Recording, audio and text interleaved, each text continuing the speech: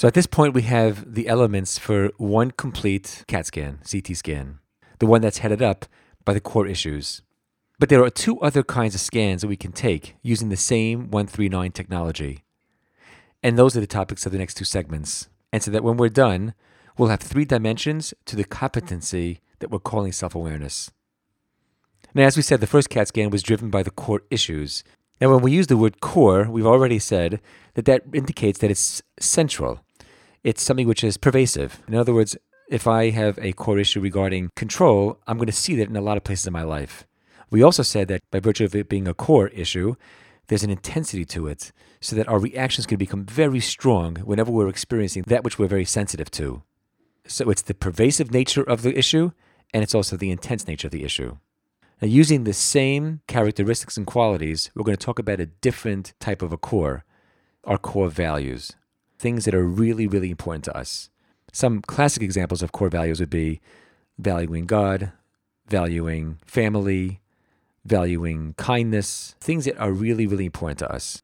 So much so that we like to think that the big decisions of our lives are informed by our core values. We call that value-based decisions.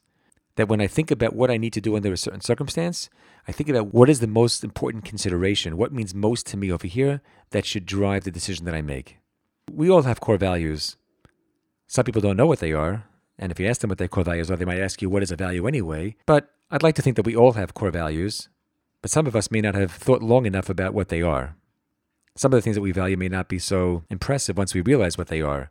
But either way, there are things that mean a lot to us, and those are the factors that oftentimes determine the behavior that we engage in and the choices that we make. But how do we know when something is really a value of ours? Is it enough just to say something is a value?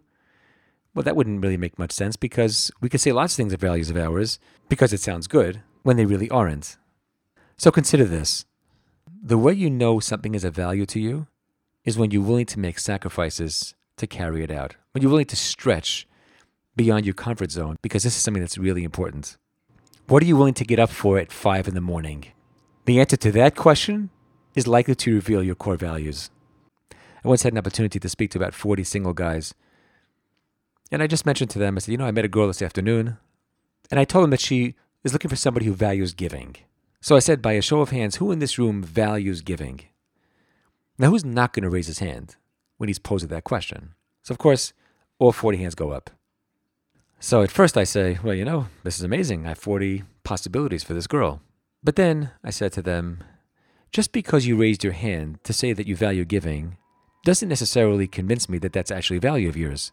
I mean, who would not raise their hand when they're posed that question? And so therefore the follow-up question was, give me an example of a time you carried out that value of yours. Give me a good example that shows me that you really value giving, that you are a giver. And at that point, the hands started to come down. And we were only left with a handful of hands of people that could actually talk about how that value lives in their life, with examples of real stretches that showed that it was a real value. And therefore, in preparation for the encounter with an other, it's important to recognize that it isn't only the core issues that can cause conflict between us and the other, but conflict can also come up when our core values are at play. Both are pervasive, both are strong. Both drives can potentially block us from being able to implement the competencies of making room for others and accepting them. And so therefore it's important for us to articulate it, to know where we're coming from, so that when we ultimately encounter the other, we'll be able to at least explain what's going on for us so we can get to a resolution of any conflict that comes up because of them. And so therefore this is the second analysis of who we are, the second level of self-awareness that we'll be able to bring into our relationships.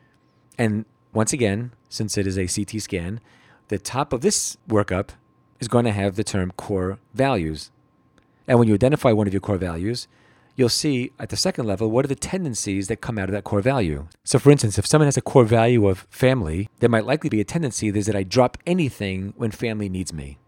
That's my tendency. That's what I do. And so you'd have the first two steps already. Family is important to me. A tendency that is I drop everything if I'm ever needed by family. And then, of course, you'd give 3 examples of how that tendency plays out specifically in your life.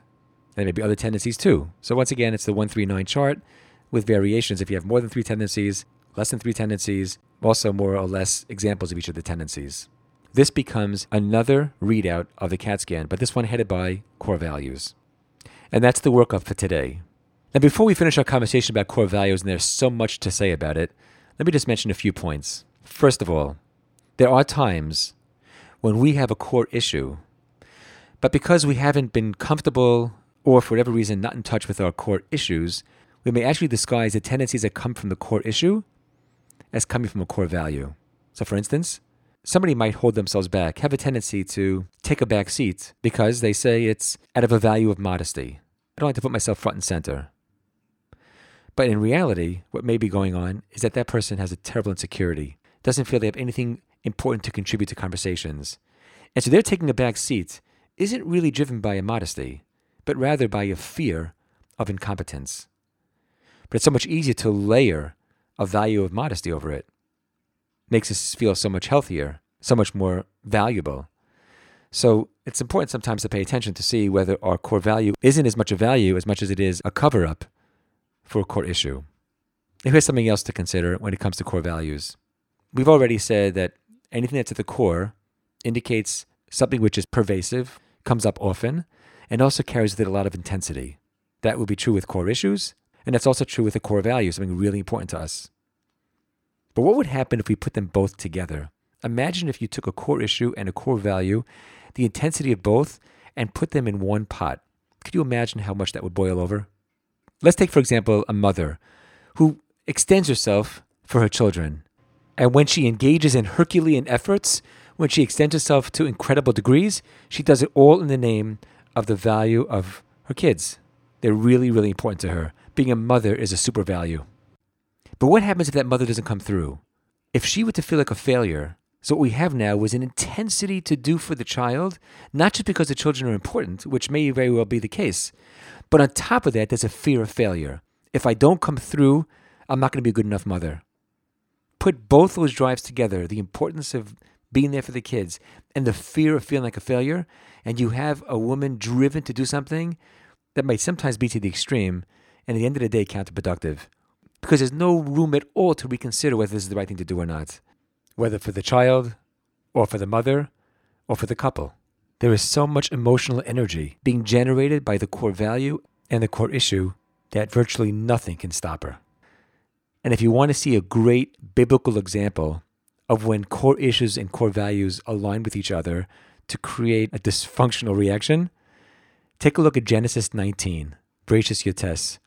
Look at the story there of when Lot hosts guests, and out of his intense devotion to his guests, is willing to send his daughters out to the mob. Now what's going on over there? Well, clearly he had a value of hospitality, and he was strongly driven to make sure that he does not in any way mistreat his guests. But how does he then send his daughters out? Makes no sense at all. Well, the question is, what would happen if he didn't come through for the guests for some reason or other? There must have been another core issue at play over here. I cannot, under any circumstances, because if I define myself as a person of hospitality, if I give it up, it's an existential threat. I'll lose my entire being. I'm gone. I'm a failure. So the intensity of the core issue, coupled with the intensity of the core value, caused him to do something which appears to be very, very dysfunctional, to give his daughters to the mob. But that's what can happen. Being able to stop and think and weigh doesn't happen when there's so much energy driven in one direction. Pretty unbelievable. Now that's when the core issue and the core value align with each other. But most often we find that inner clash that we have within ourselves when we're pursuing something because it's important to us, but then we withhold at the end because of a fear of insecurity. That's when you have the battle of, do I make the phone call or not make the phone call? The phone call is going to be one that pursues the core value, but a core issue comes into play and blocks you from making that phone call. I was once hired to be a therapist for a relatively successful businessman who had told me that he had hired a high-profile business coach and also wanted to hire me. So I said, what do you need me for?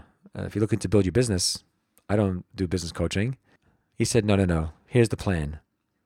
It's very important for me to build a business. I don't really know how to do it. He was successful, but he wanted to be even more successful. So he said, I hired a coach who's going to tell me what I need to do to build a business. But I also know that as important as it is for me to build that business and to do the things he tells me to do, he's going to ask me to do things that are going to bring up anxieties for me. My core issues are going to block me from being able to execute what he tells me to do. So I'm hiring you to help me get over the core issues. So there's another example of that internal battle we have. And don't be surprised when someone is pursuing something and then at the last minute drops it and you say, I don't get it. Your whole life you've been pursuing that. Why'd you drop it? And the answer likely is some core issue got there and blocked the way. And so that internal struggle between whether we follow the core issue or the core value explains a lot of the ambiguities in our behavior. And if we can at least recognize what's happening internally, identify the forces that are at play, we'll be much better prepared to communicate that with the people that we encounter in our relationships. So there you have it, a second iteration of the CAT scan. The first one was based on core issues. Now it's about core values. Now the difference is that when it came to core issues, we work at the assumption that there's only one core issue. When it comes to core values, we don't say that. You can have multiple values, which means to say that if you're going to make a CAT scan for your values, each one will be a different scan. So you'll take one core value, see the tendencies that come off of that, and examples of when those tendencies play out, and then another CAT scan for another value, and so on. So you might have multiple CAT scans for multiple values, but only one for the core issue. And so that's our workup for today. And for starters, just try to find one core issue with associated tendencies and examples of how they play out.